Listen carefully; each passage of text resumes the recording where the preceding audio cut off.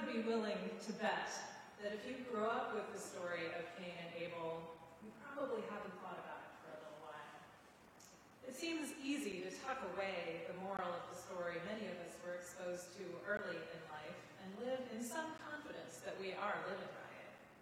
At least, I'm going to assume that most of us have not murdered a sibling, even by accident. And so the story is often relegated to a little morality tale about the way we ended up separated. And we can shake our heads in dismay about the human condition and how the pattern was set in motion so long ago in a moment of impulsive rage. We might throw up our hands at the thought of the millennia of violence that have plagued humanity without really seeing ourselves in the story.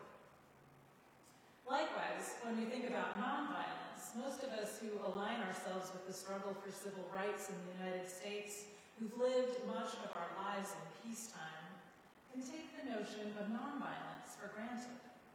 I haven't punched anyone lately. I think I can say I'm living up to the literal standard of nonviolence. How about you?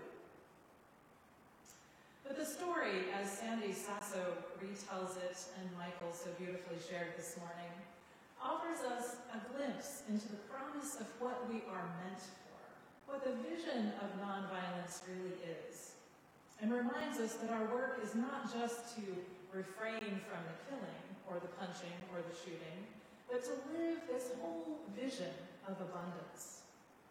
Wouldn't it be a beautiful thing? Wouldn't it be heaven on earth?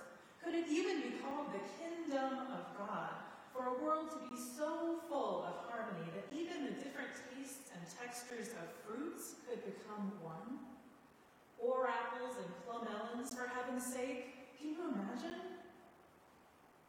We do a lot of singing and card signing and sending as we reach the end of the year that extol the virtues of peace and goodwill. But we never really go that far, do we? It's hard to imagine, outside of storybook land, what it might be like to have our differences all come together. To dwell in that good and pleasant place where all is bliss and we know war no more. It's a lot easier to imagine the extension of what's in our own human hearts most of the time to one degree or another.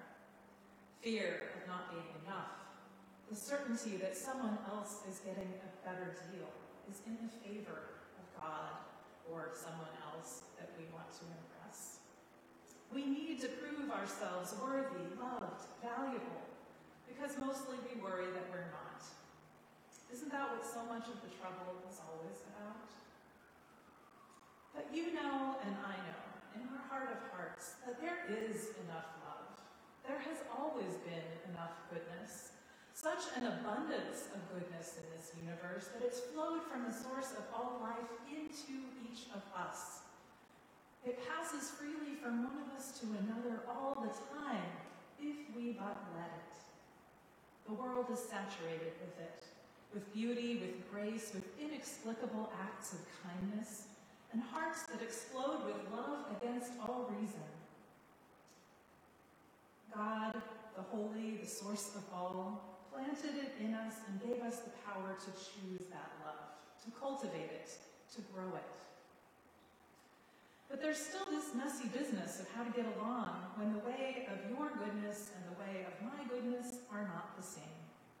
How to live with the grandness of the mystery of the universe in the midst of all of the troubles of this world, in the midst of all the doubts we have.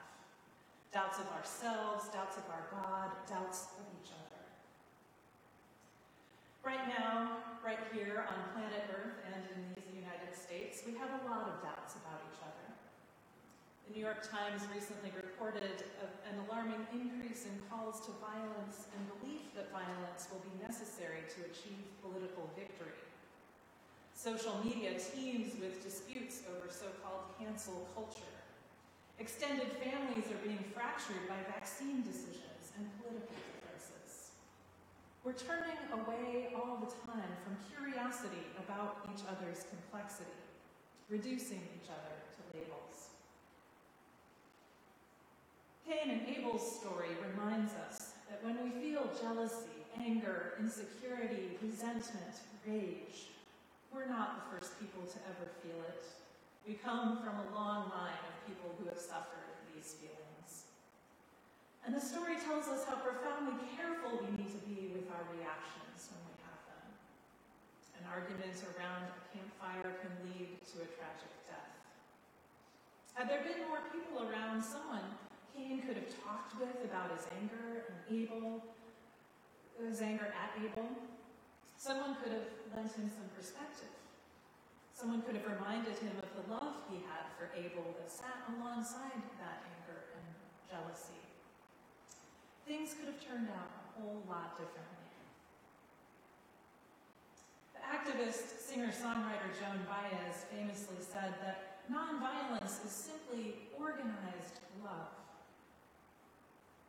What if instead of choosing or having to choose between love and the more complicated, more violent feelings that we had opportunities to organize ourselves around the promise of love and remind ourselves of that promise in community?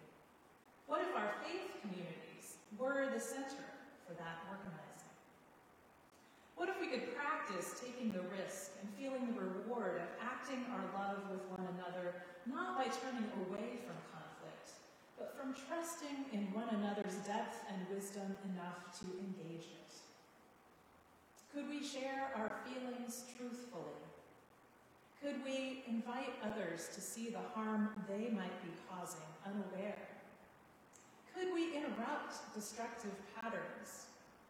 Could we be truthful about the ways that we've hurt each other intentionally and unintentionally to arrive at a deeper way of being together and moving forward? We owe it to each other in community to keep each other's feet on the ground when we might be tempted to go off into a rage. We owe it to each other to offer insight to each other's hurting hearts before they're consumed with vengeance. The world is not the same after Abel is killed. The earth turns cold and hard. Where flowers had once been, only thorns and thistles grew. And when autumn came, the trees wept leaves. So it is every time we harbor hard feelings, when we let our reaction to another person diminish who we are, and forget the gift and blessing that belongs to each of us as children of a loving creation. The work of nonviolence, then, isn't just holding back from doing the violent act, but of refusing to buy into a vision of ourselves as separate from the love that holds us and binds us to one another. It's a commitment to interrupting patterns of harm, whether they have to do with physical violence or not, and having the trust in one another to hear hard truths. Civil rights organizers knew that this took practice, and they trained the folks who were at marches and sit-ins and protests to hold fast to their values and not to return violence when provoked. The practice wasn't about being passive or about giving in, but about organizing themselves and living out the vision of a human family that can disagree without destroying each other. Nonviolence is a commitment to engaging conflict with a kind of hope, trust, and yes, love that can bring about healing and justice. So what if we too, in the midst of the fracture and alienation of this time, organized ourselves with our sights on that mythical land where many kinds of fruit can grow from the same tree, where all beings are at peace and everyone has enough?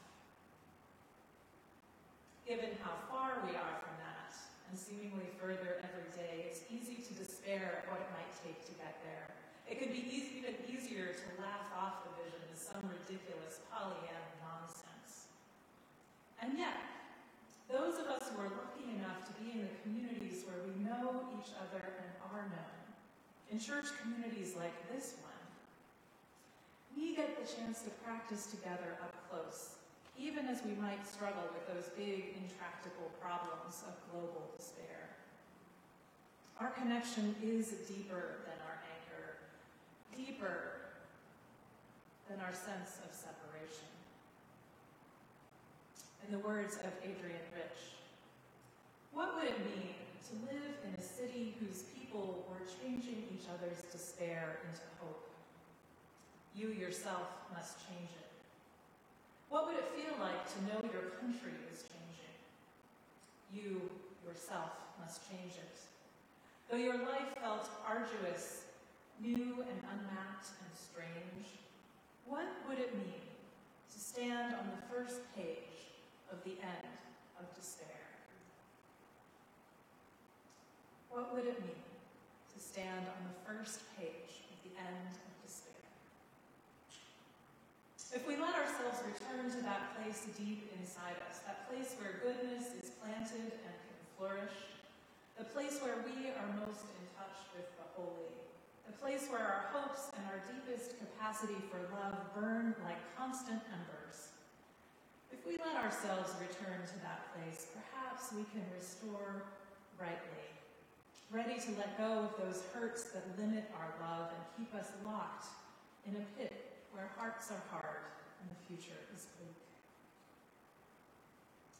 Friends, let us organize ourselves in accordance with that love we seek, the love we know, the love we share.